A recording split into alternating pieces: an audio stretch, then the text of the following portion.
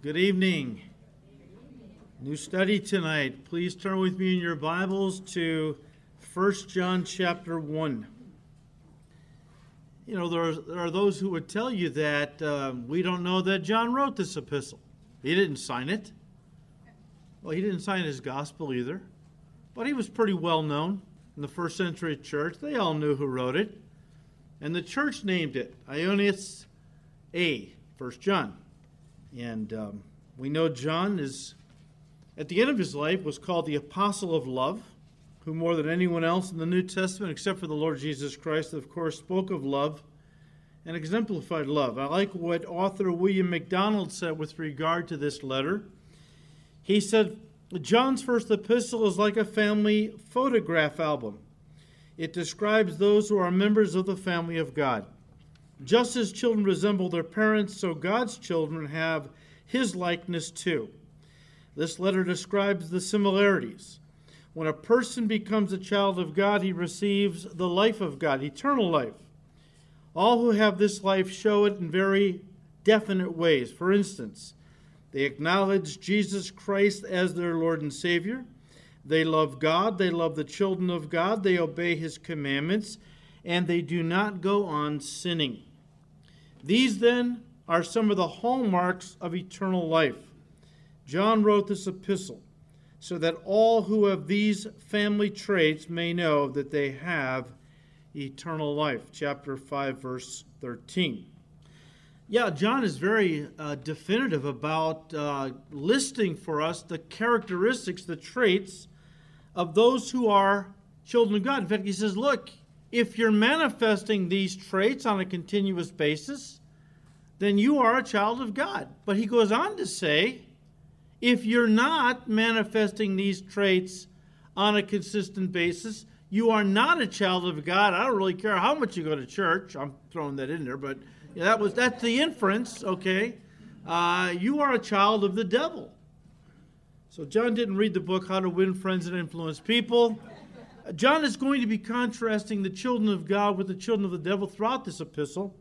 Let me just say this. We talk about unbelievers living unrighteous lives. That's what John goes on to say. And Christians who they live righteous lives. But look, it isn't that unsaved people can't once in a while do a good or a right thing. It's just important to understand that. That there are many unbelievers. Many of them are churchgoers. And they practice sin, and once in a while do good.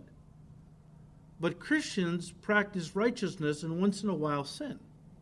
That should be the general pattern. That's what John drives home around chapter 3. It's the practice. It's not that we as Christians can't ever sin. I mean, John is going to tell us if you say you have no sin now that you're a Christian, you're deceiving yourself and the truth is not in you, right? It's not that we never sin. It's that we don't live habitually in sin any longer. And if we do sin, we want to get it right. The conviction of God. God won't let us as his children be involved in sin and be filled with joy and everything else. The hand of God. David was miserable for a whole year before he confessed his sin. He said, your hand was heavy upon me. My bones were like the drought of summer. I couldn't sleep, and it was horrible. Because David was a man who loved the Lord. And God won't let his kids be happy if they're in sin, nor should he allow us to be happy and joyful. So this then becomes John's litmus test for determining if a person knows the Lord. Let me just read a few of the scriptures we'll be studying, but 1 John 2, verses 3 and 4. John says, now by this we know that we know him, if we keep his commandments. He who says, oh, I know the Lord, but doesn't keep his commandments on a consistent basis is the idea. That person is a liar. The truth is not in him. 1 John 2, verses 9 and 10. He who says he is in the light and hates his brother is in darkness until now. He who loves his brother abides in the light, and there is no cause for stumbling in him. Let me just paraphrase what John is saying to those in the church back then, what he was saying to them. If you say you're in the light, in other words, you're a true Christian, but you have hatred in your heart for another Christian, you're deceiving yourself and you're still in darkness. You're still lost. If you are truly saved, the Holy Spirit lives inside of you. And if the Holy Spirit is inside of you, you can't hate the family of God. It just can't happen. Now, this then becomes the litmus test that John, listen, under the inspiration of the Holy Spirit, holds up as the determining factor as to whether or not a person is really a Christian. You can look at 1 John 3:14. He says, "We know that we have passed from death to life because we love the brethren." The theme of this book is love, and in particular, the love of God's people for one another. We know we have passed from death to life because we love the brethren. He who does not love his brother abides in death, is still lost. Look, John isn't saying that a true Christian will never have conflict with another Christian. I mean, families fight sometimes.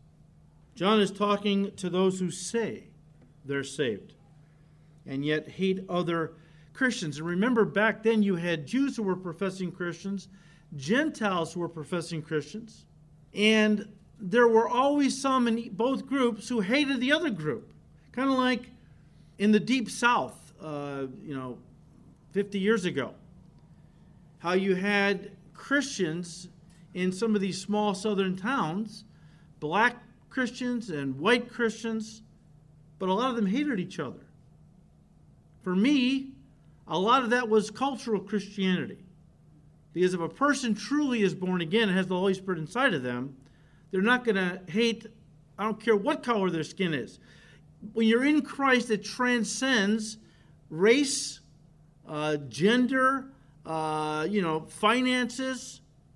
When you see a Spirit-filled church, you will see people of different nationalities, different backgrounds, blue collar, white collar, rich, poor, all coming together worshiping God. Because in Christ, none of that stuff matters. All that matters is Jesus inside of all of us, the Holy Spirit.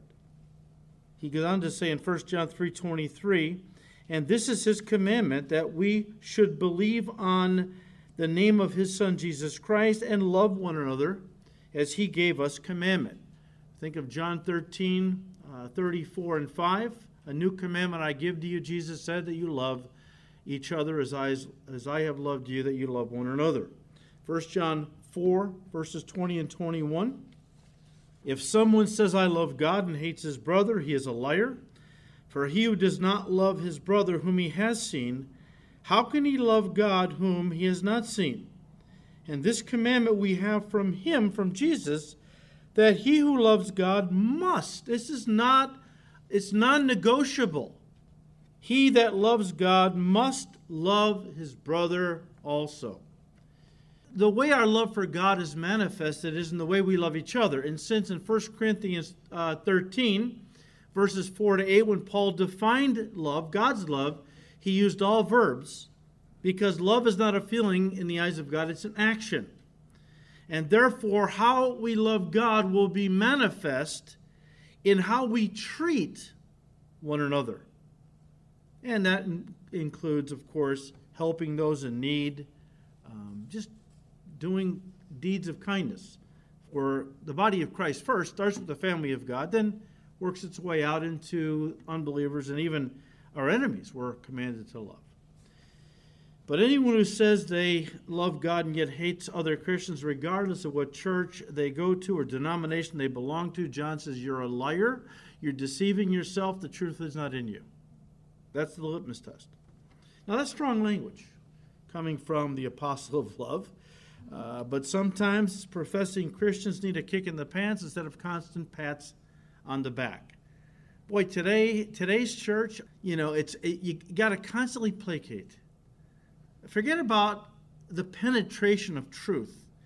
We used to, pastors, I think I was born 50 years too late. I would have been much more comfortable, preaching in the 40s, or whatever.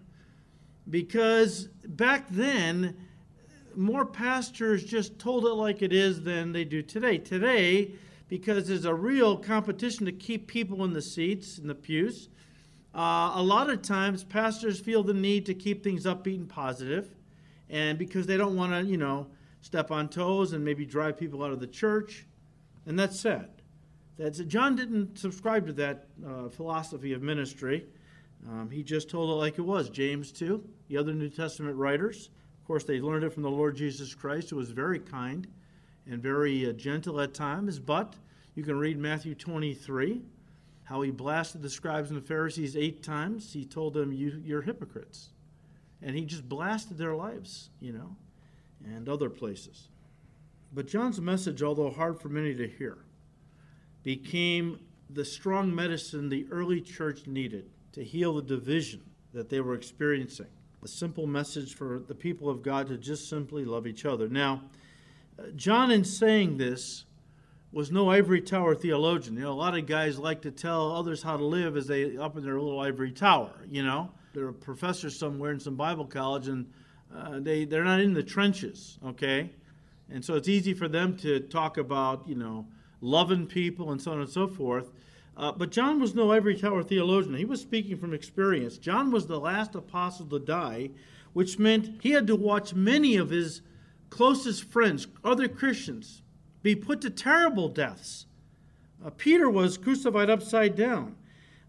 James, the half-brother of the Lord Jesus Christ, the Jews hated him. And so they dragged him up to the pinnacle of the temple and threw him off.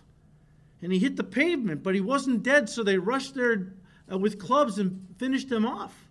Some disciples were dragged by horses up and down the Colosseum steps until their brains were dashed out. Others were impaled and had tar poured on them and were set on fire to light Nero's garden and his nightly rides with his chariot. Tradition says that it was Emperor Domitian who sentenced John himself to be boiled in oil. And yet when they threw him in, the oil had no effect on him.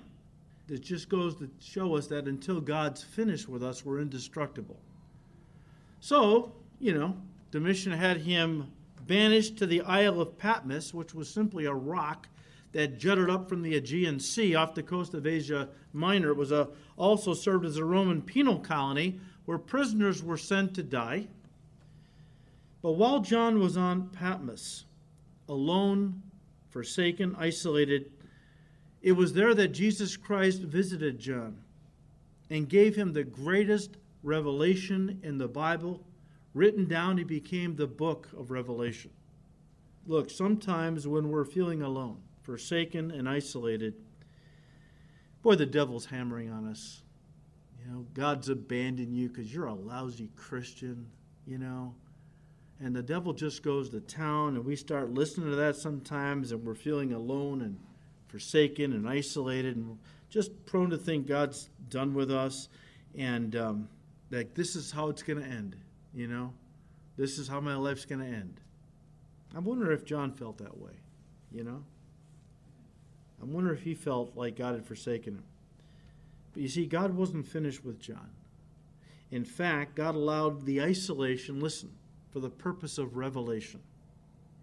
And guys, that could exactly be what God has in mind for you. I don't know if you find yourself in a similar place as John did, not literally on the Isle of Patmos, but you can be completely alone in a crowd.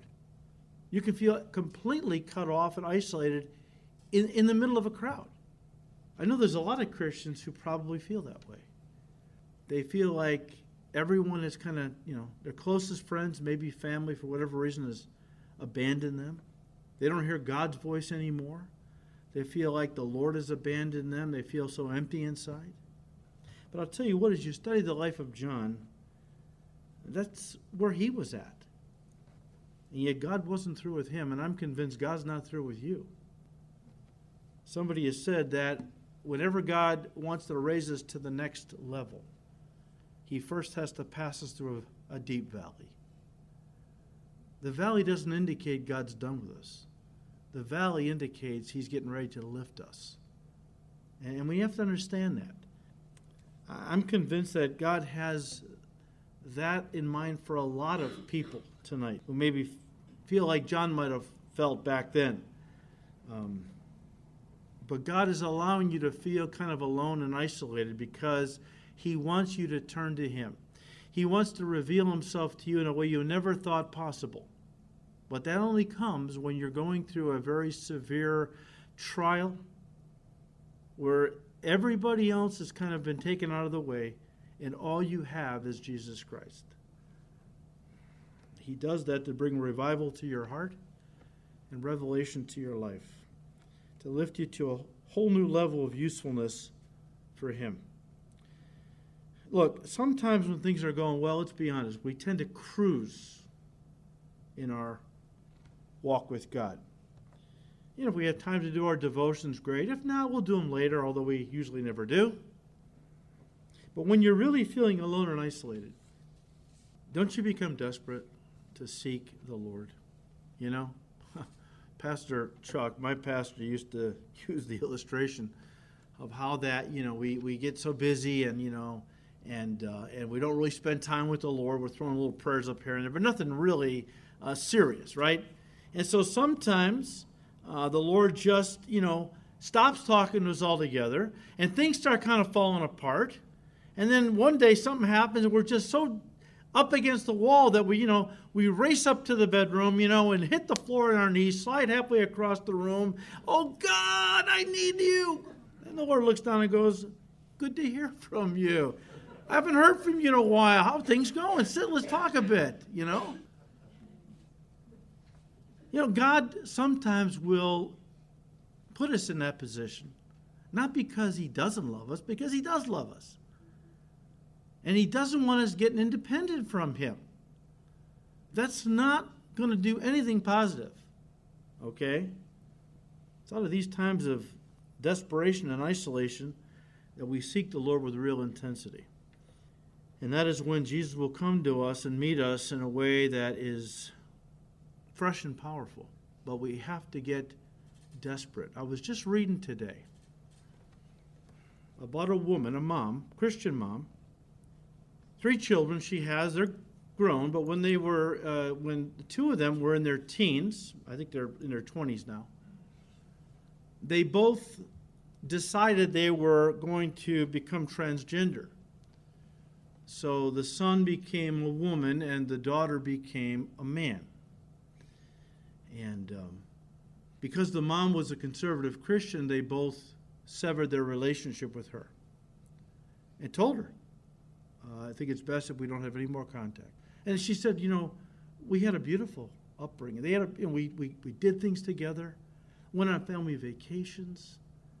And to know that I'm never going to hear my daughter's voice again because she started taking hormone replacement. And once the vocal cords start to change, even if you get off the hormones, your vocal cords never really go back. After the second one, the third one didn't become transgender, but said that she sided with her brother and sister and basically cut herself off from her mom as well. After the second one, her daughter confessed that she was now thought of herself as a man and was going to eventually go for the operation and so on. This woman went into such a deep depression, she said, I couldn't get out of bed for 5 days. I couldn't even get out of bed. I felt, I didn't even have a heart to go to church. I couldn't understand why God allowed this. But in that desperate place, the Lord came to her. And He came to her through other sisters in Christ who sat with her and read to her and just were there for her. And finally, she started to come out of this deep pit. And the Lord began to give her strength. She's praying for her children. But I would imagine that she has come to know Jesus in a way she never could have if it wasn't for this. Terrible, And the world applauds it, right? She said, you know what? I'm going to call what it is. It is this transgender cult mindset. That's what it is. I've been reading a lot of articles about transgender people who even got sex change operations that are now regret the whole thing. You don't hear about that because that doesn't fit the, what the secular world wants you to hear. The mom said it. My kids are miserable. They're very intelligent, but they're never going to find what they're looking for this way. It's only through Christ. So again, take heart if you're on your own personal Isle of Patmos. Take hope. Jesus will reveal himself to you in a way that you didn't expect again, or maybe didn't even think possible. Now, after Emperor Domitian died in AD 96, John was allowed to return to Ephesus, where he lived out his remaining days in ministry, and eventually died and was buried there. But while he was there in semi-retirement, God, through the inspiration of the Holy Spirit, had John pen the Gospel of John, 1st, 2nd, 3rd John, and the book of Revelation. So God wasn't finished with John yet. By this time, he was quite elderly, about 100 years old. And he had seen much in his life, been through a lot of heartache. And yet John had a message he wanted to share with the churches of Asia Minor, which is modern-day Turkey. And so as an old man, he was taken from church to church. Sometimes he was so weak they would have to help him up to the platform. Sometimes he just sat in a chair and the young guys picked him up by the chair and just carried him to the platform.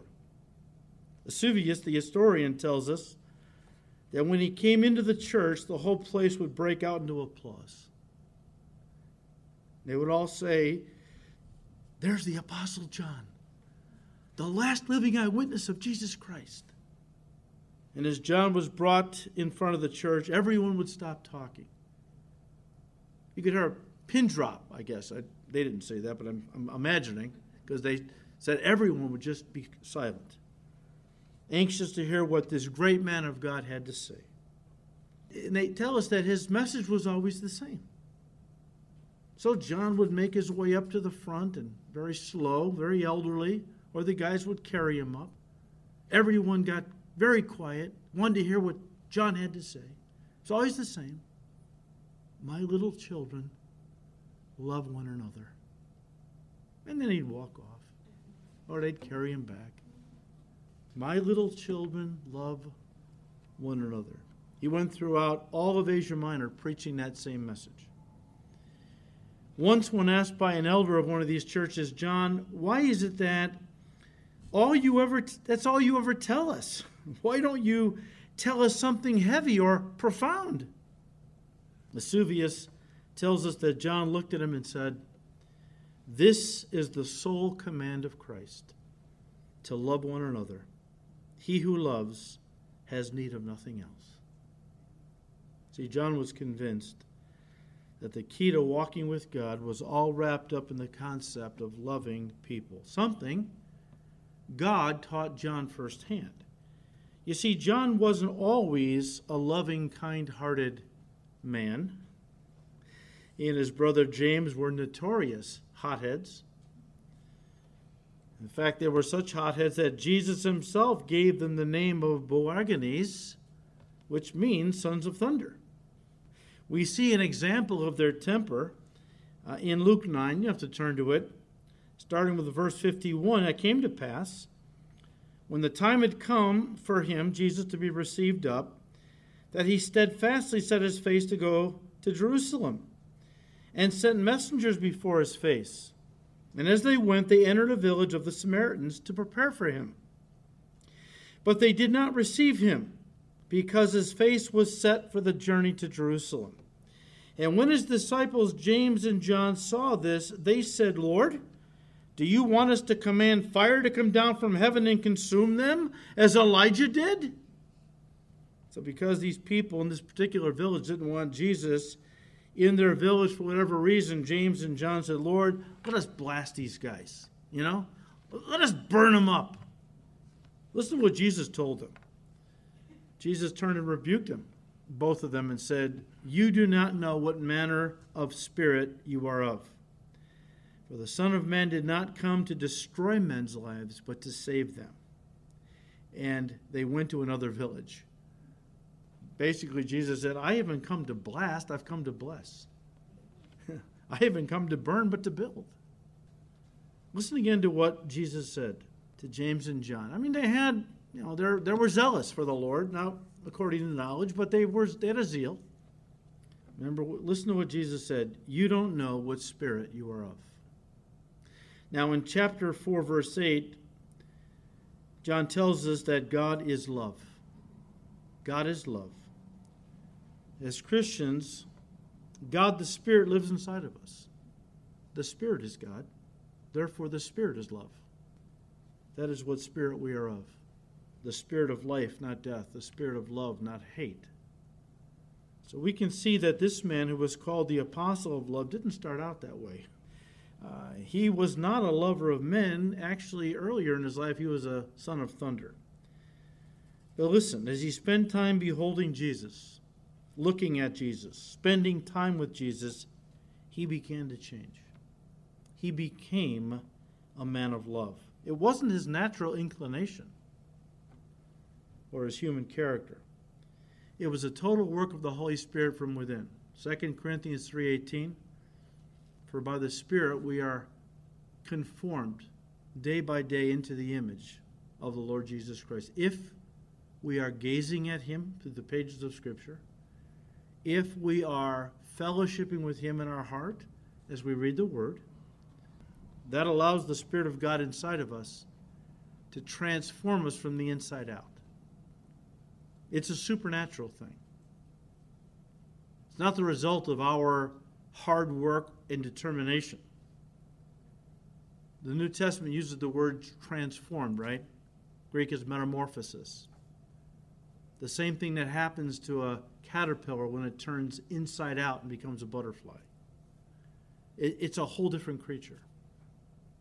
We start off in life as one creature, but through the grace of God and the Lord Jesus Christ and the Holy Spirit within us, we are transformed to a brand new creation if we allow God to work. Now remember that the next time you're prone to think, I can't be a person who loves. That's just not in me. Forgive them for what they did to me. I don't have that kind of strength. The same Spirit of God who lived in John and changed him from a hot-headed son of thunder into somebody. Think about this. I imagine John when he was a young guy. In my mind, I don't know, it's how my mind works, right? I just envisioned John, if he were alive today, as a young guy with a black leather jacket and a motorcycle and, a tough guy. And he was a son of thunder as a young man, and boy, he just let people have it. I don't think he took guff from anybody. But can you imagine, after many years of walking with Jesus and being filled with the Spirit, he went from a hot-headed, Lord, we call fire down right now and burn them up, to my little children, love one another. Wow. That wasn't a little change. That was a dramatic change, right? The same Spirit who transformed John from a hothead to a guy who truly loved people. The same Spirit dwells in you and I. And if he did it for John, he can do it for us. And you fill in the blank. Whatever you can't do in your own strength, remember, the God who created everything lives inside of you, and there's nothing hard for him. If you will trust him and rely on him by faith to do the impossible. It's not going to happen overnight. But little by little, you'll be transformed into the image of Jesus. And that's why I'm looking forward to studying this epistle, as well as John's Gospel on Sunday morning. I just want to, through the verses and the passages, I want to behold Jesus. I want to gaze into the face of Jesus, so that through these verses, we can all become more like him.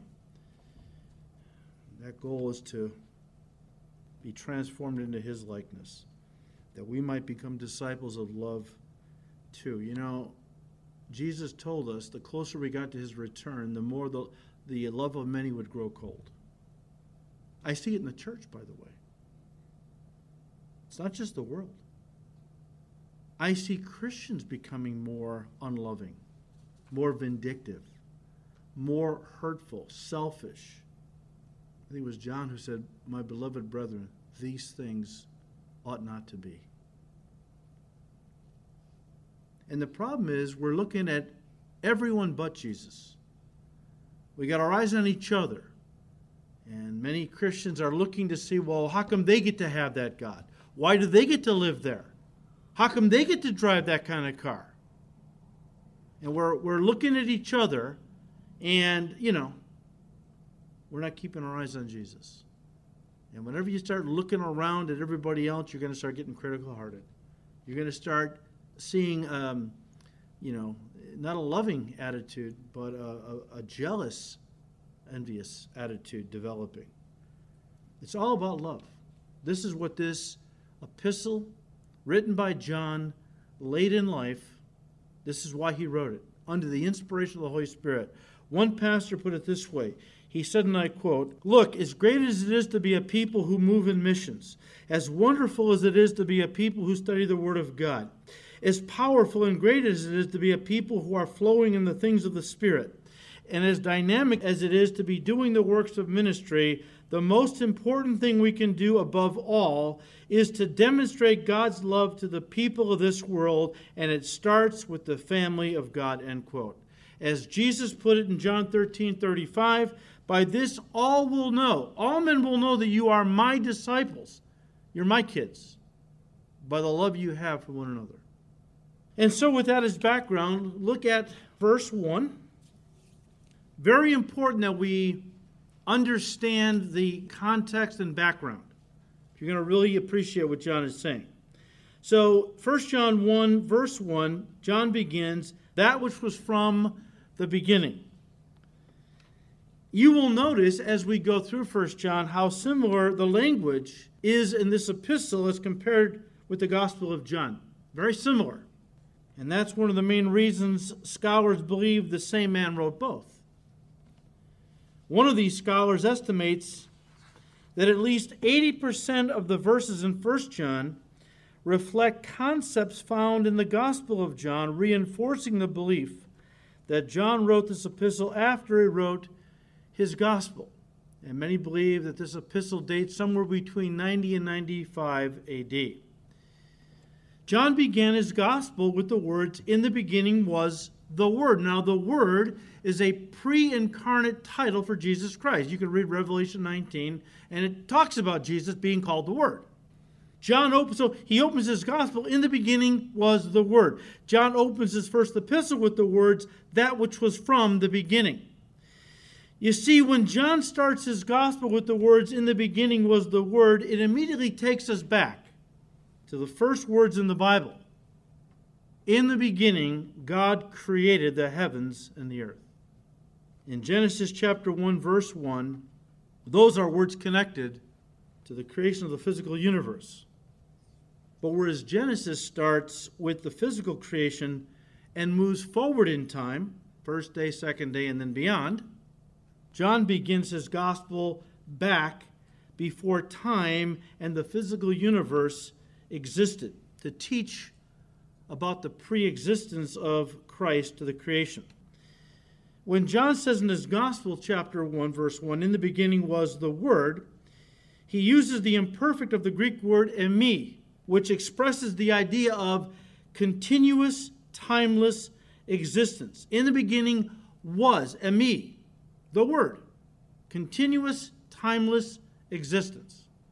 This is in contrast to the word for was in verse 3, which said all things were made through him, and without him nothing was made that was made. That's the Greek word agenita, and it means to come into existence or to begin to be.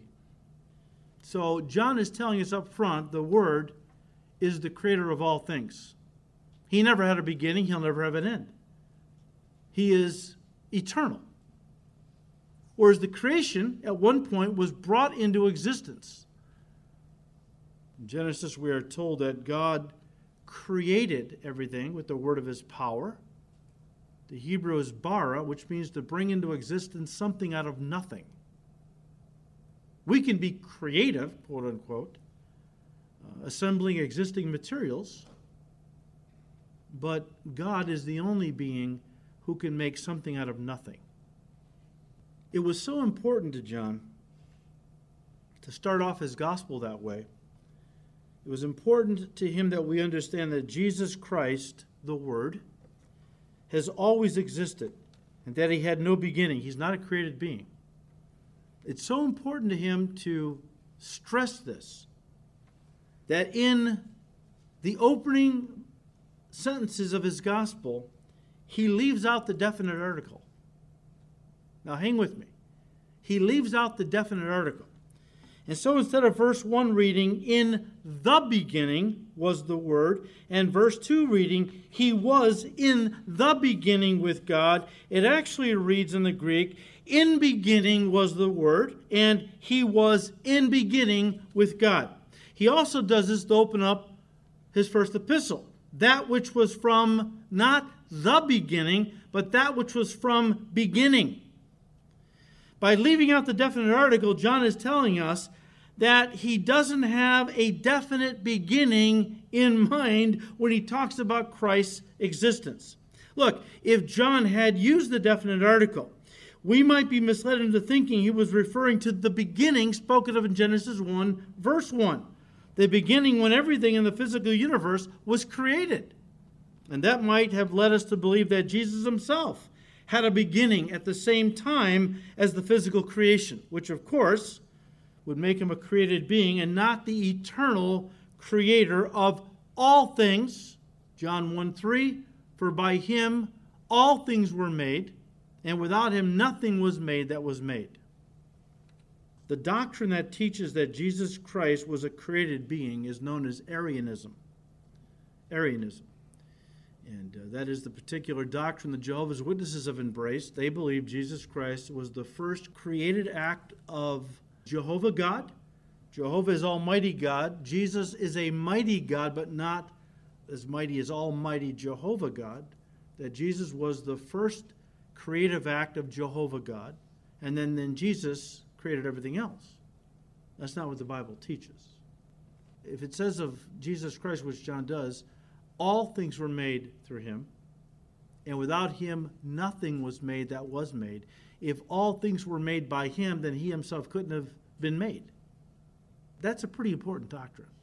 That's why I'm spending a little extra time on it. I mean, in today's church, doctrine is almost an imposition to sit and listen to. Just tell me what I need to feel better. Well, how about you get your doctrine nailed down? And maybe you will start feeling better. Ignorance does not make you feel better. Maybe for a little bit. I mean, like eating cotton candy, you get a little sugar rush if you're always being told what you want to hear. Nothing that you'll be able to live on, though. And so in an effort, guys, to teach, listen, the eternality of Christ, or his pre-existence to the physical creation, John leaves out the definite article and just begins his gospel with the words, in beginning was the Word, and his first epistle with that which was from beginning, which immediately begs the question, what beginning? And that's John's point. It doesn't matter. In other words, it doesn't matter what beginning you choose. Pick any beginning you want. Christ always existed. He already existed. I mean, as far back as you want to go, before the physical creation, 1,000 years, 10,000 years, 10 billion years, 10 trillion years, no matter how far back into eternity past your beginning begins, the Word already was. So John wants us to be clear that the Word of God, Jesus Christ, already existed before everything was created. Why is that such an important point for John to communicate to us?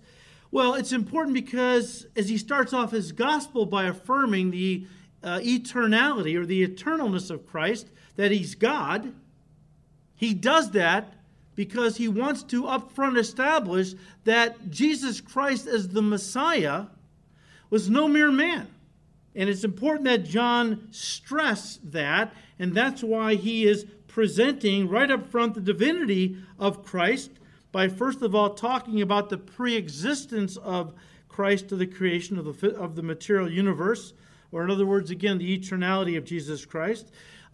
He also, though, in his first epistle touches on that, but that's not his main point that he wants to get across. In verse 2 of 1 John 1, he does mention Christ's divinity. That which is in the beginning, right? The life, verse 2, was manifested, and we have seen and bear witness and declare to you that eternal life, he's talking about Jesus Christ, which was with the Father and was manifested to us. He calls Jesus the life. Jesus is life, of course. the life was manifested, and we have seen him bear witness and declare to you that eternal life. Jesus Christ is eternal. He had no beginning, he'll have no end. So he does touch on the deity of Christ. But really, as we study John's first epistle, John is coming against primarily the first heresy the church faced. And listen to me. The first heresy the church faced was not against Christ's divinity, it was against his humanity. It's interesting to, we're often fighting for the divinity of Christ.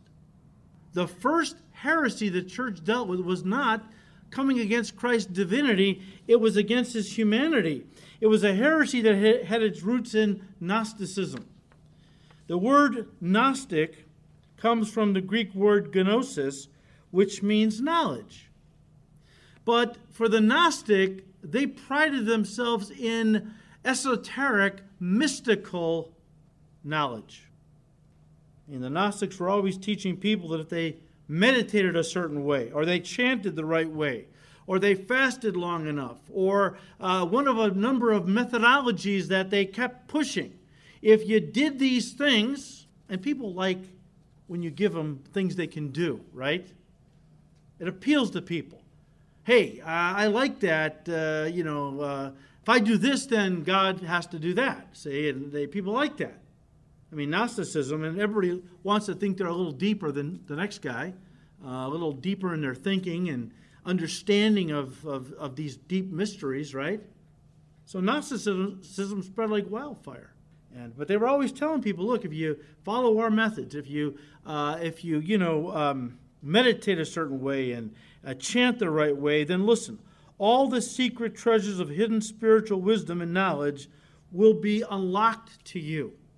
That was how they sold it, all right? And everyone wants to feel that if I do certain things, I'm going to have deeper insights. I'm going to be more, in tune with the spiritual truths of the universe kind of thing. Now, part of the teachings of Gnosticism grew out of the philosophical question, why is there evil in the world if creation was made by a holy God? And these philosophers, these Gnostics, pondered that question. And they came to the false conclusion that matter, the physical universe, was evil. And since matter was evil, it couldn't have been the creation of a holy God. So then, where did the material universe come from? Well, they posited an explanation. And I'll try to make it as simple as possible. But the Gnostics, they speculated that this holy, all-powerful deity created an emanation. Some call it an aeon or a spirit or an angel. We'll just call it an emanation, okay? That God Almighty created this emanation. It was a being of some kind. And this emanation created another emanation. And that emanation, another emanation. And it kept going until these emanations got so far removed from God Almighty that the last one created everything so that it was so far removed from God, it didn't affect him. It didn't corrupt him. Yet he was still involved in some way because these emanations came from him and they had his power, but he didn't directly work to create the material universe. One of these emanations did, and that's how everything came about. Now, the real problem with the teaching that matter is evil, from a doctrinal standpoint, was the way they applied it to Jesus Christ. And we're just going to get through this, and we'll close, because I want you to, we have to lay the groundwork. If you don't have the cultural context for what John is talking about, you're not going to fully understand or appreciate where he's coming from, okay? You say, well, so what if the Gnostics believe that God created an emanation, then that one created an emanation? You got all these different emanations that went down, who knows how many, And then the last one created the material. Who cares? Well, the real problem with the teaching that matter is evil from a doctrinal standpoint was in the way they applied it to Jesus Christ. You see, the Gnostics reasoned that if matter was evil, well, then Jesus couldn't have come in the flesh, because then he would have been evil. And so many Gnostics claim that he must have come as a spirit, not as a physical flesh and blood man. Now, that was a denial of his humanity. And that's why the Apostle John opened his first epistle with the words, that which was from the beginning, listen, which we have heard, which we have seen with our eyes, which we have looked upon, and listen, our hands have handled concerning the word of life. Just stop there. Now you understand why he's saying that. He's telling us, no, Jesus Christ was not a phantom. He was not a ghost. He was not a spirit. He was a flesh and blood human being. Of course, we know doctrinally that since a man blew it for the human race, Adam, a man had to redeem the human race. It had to be a kinsman redeemer, one of us. And yet, of course, everyone born of Adam is born with original sin. Sinners can't die for sinners. We talked about this Good Friday. And that's why Jesus had an earthly mother. He received his humanity from Mary, but he didn't have an earthly father because sin passed from the father to the children. His father was God the Father. So by virtue of the virgin birth, the Lord Jesus Christ was fully man and fully God. Born of Mary, but the seed of God had been implanted in her womb. He was born sinless. Of course, he lived a sinless life and went to the cross as the sinless Lamb of God who alone could die for us and take away the sin of the world. So when John opens up by saying, no, we saw him, we heard him, we touched him, we gave him hugs. He said it because he was trying to refute Gnostic teaching about Jesus not coming in a physical body. I will have you turn to a couple of these. 1 John 4. Because John mentions this throughout his epistles. 1 John 4, verses 2 and 3. You'll hear it come through right here. This is how we know if we have the Spirit of God. There's a lot of false prophets running around, a lot more in the church. But John said, this is how we're going to know if a person really has the Spirit of God. If a person claiming to be a prophet acknowledges that Jesus Christ has come in a real body, that person has the Spirit of God. But if someone claims to be a prophet and does not acknowledge the truth about Jesus, that he has come in a real flesh and blood body, that person is not from God. Such a person has the spirit of the Antichrist, which you heard is coming into the world and indeed is already here. Turn quickly to 2 John, verse 7. I say this because many deceivers have gone out into the world. They deny that Jesus Christ came in a real flesh and blood body. Such a person is a deceiver and an antichrist. Now, let me just throw this out real quickly and we'll close. There were a lot of Gnostics back then who just couldn't buy into the doctrine that Christ was a spirit. I mean, too many people had seen him and touched him, and so they didn't buy that. They did believe he had a physical body. But here's the thing. They still believe the physical universe and all physical material things were evil. And that God cannot be evil. So therefore, if Jesus did have a physical body, which many of them believe he did, then he couldn't be God. See? So Gnosticism, to a lesser degree, did attack the divinity of Christ. But primarily it was the humanity. And because they said, well, okay, he did have a physical body. I mean, I got a cousin, and over there in Jerusalem, and they were walking down the street, and there he was, and he bumped into him. He had a physical body, okay? Can't deny that. Too many witnesses. But if he did have a physical body, physical universe is evil, God cannot be evil, therefore he can't be God. That was the denial of his divinity. That's why Paul said in Colossians 2, verses 8 and 9, beware lest anyone cheat you through philosophy and empty deceit, according to the tradition of men, according to the basic principles of the world, and not according to Christ. Verse 9, for in him, in Christ, dwells all the fullness of the Godhead bodily. So the New Testament affirms that Jesus Christ was fully God and fully man. The hypostolic union, what the theologians call it. Not just 50% God and 50% man. He was fully God, fully man. I don't get that. How is that possible? Well, it's a lot of things about God we don't get. He's given us as much as we can handle, okay? And a lot of that we don't get, okay? I mean, one of the commentators was reading how that, try to figure out the Trinity. We don't believe in three gods, even. We believe in one God manifest in three separate and distinct persons. He said, ponder that for a while and you'll lose your mind. Deny it, you'll lose your soul. So these doctrines are no little thing. Jesus said, John 8:24, we'll study it maybe this Sunday, that if you don't believe that I am God, and he uses ego eimi, I am. You don't believe I'm the great I am, you're going to die in your sins. Doctrine is not a little thing.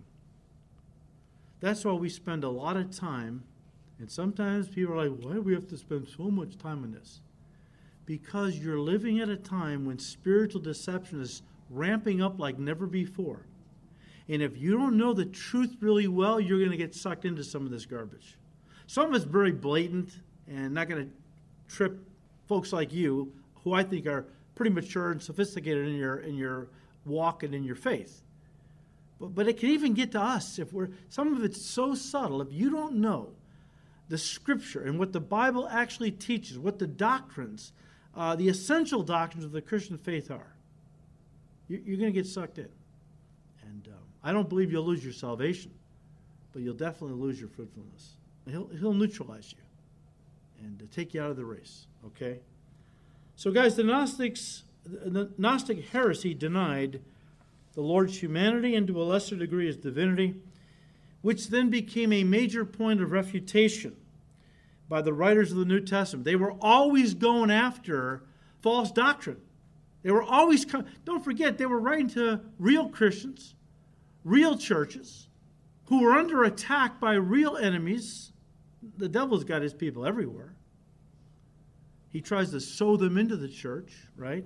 The tares. Look, if somebody comes into this church, and here's what happens, and we'll close, and they're so nice, and they're so sweet, and they're so friendly. Some of you have experienced this. And, hey, after a few weeks, hey, they get to know you a little bit, and let's go out to lunch, or let's come over to my house. We'll have dinner or something. And then suddenly they begin to parade out some of these doctrines. Be careful. Be on guard. And you know what? Tell them, look, that is not what the Bible teaches, and I can't stay here any longer. If you're going to teach false doctrine, I can't stay. Well, but I want to kind of help them to see the light.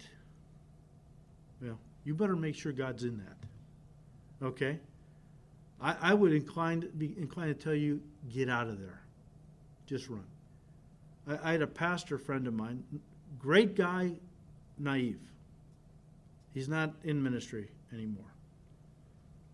What he did was, he had a small group of people that were members of a cult. Now, he knew they were involved in a cult. And he let them stay in his church because he thought, if I just keep teaching the word, they will see the light and they'll come over to the truth. You know what happened? Because he let them stay in his church, they wound up turning most of the people in his church away from the truth, and they all left the church. That's why God gives to churches shepherds. We are not to let... What shepherd says to the wolves, oh, come on in. Come on in. We think by hanging out with the sheep, you'll become one of us. No, they'll just devour the sheep. But this is the naivete we have in the church today. Half the church doesn't even want to talk about doctrine. It's divisive. Doctrine divides. Let's keep it positive. Let's keep it upbeat, right? Well, if you're going to teach the Word of God, it's called the sword of the Spirit. A sword divides. Truth from error, right? Part of what it is to have a sword is to cut. The Word of God is the sword of the Spirit. And you know what? It's not wrong to use it in such a way that it divides truth from error, the spiritual from the soulish, So that's what we're all about, teaching God's Word. Next week we will get in now, and you'll find as we go in, launch into 1 John, how similar. Well, the same man wrote the Gospel of John and 1 John. So the same themes that and we've been studying John's Gospel for a while, many of the same themes he brings up in his epistle, but he amplifies. That's why 1 John is such a blessing. He amplifies a lot of stuff. Gives you a lot more than maybe Jesus said in the Gospel, but John is amplifying it. And wow, you're getting insights into things you didn't get from his Gospel. And so we'll look at that as we go. So Father, we thank you for our time in your Word tonight, Lord, and pray that you would continue to bless these studies in your Word. Lord, we need grace. Error is rampant. Deception is on the rise. Lord, give us grace to be men and women of the Word, of truth, light. That we would bathe in it. That we would walk in it. That we would feed upon it. And that, Lord, we would realize that the darkness wants to extinguish the light. Give us grace to let our light so shine that the devil can't extinguish the light that is burning brightly in us, because it's being fed by the Holy Spirit. As we feed on the Word, it grows brighter and brighter. So, Lord, give us grace and bless this time in this epistle. So many incredible, important things John wants to say to us, that you want to say to us through the Apostle John. Give us grace, Lord, to feed on it and to take it to heart and to grow thereby. We ask all this in Jesus' precious name. Amen.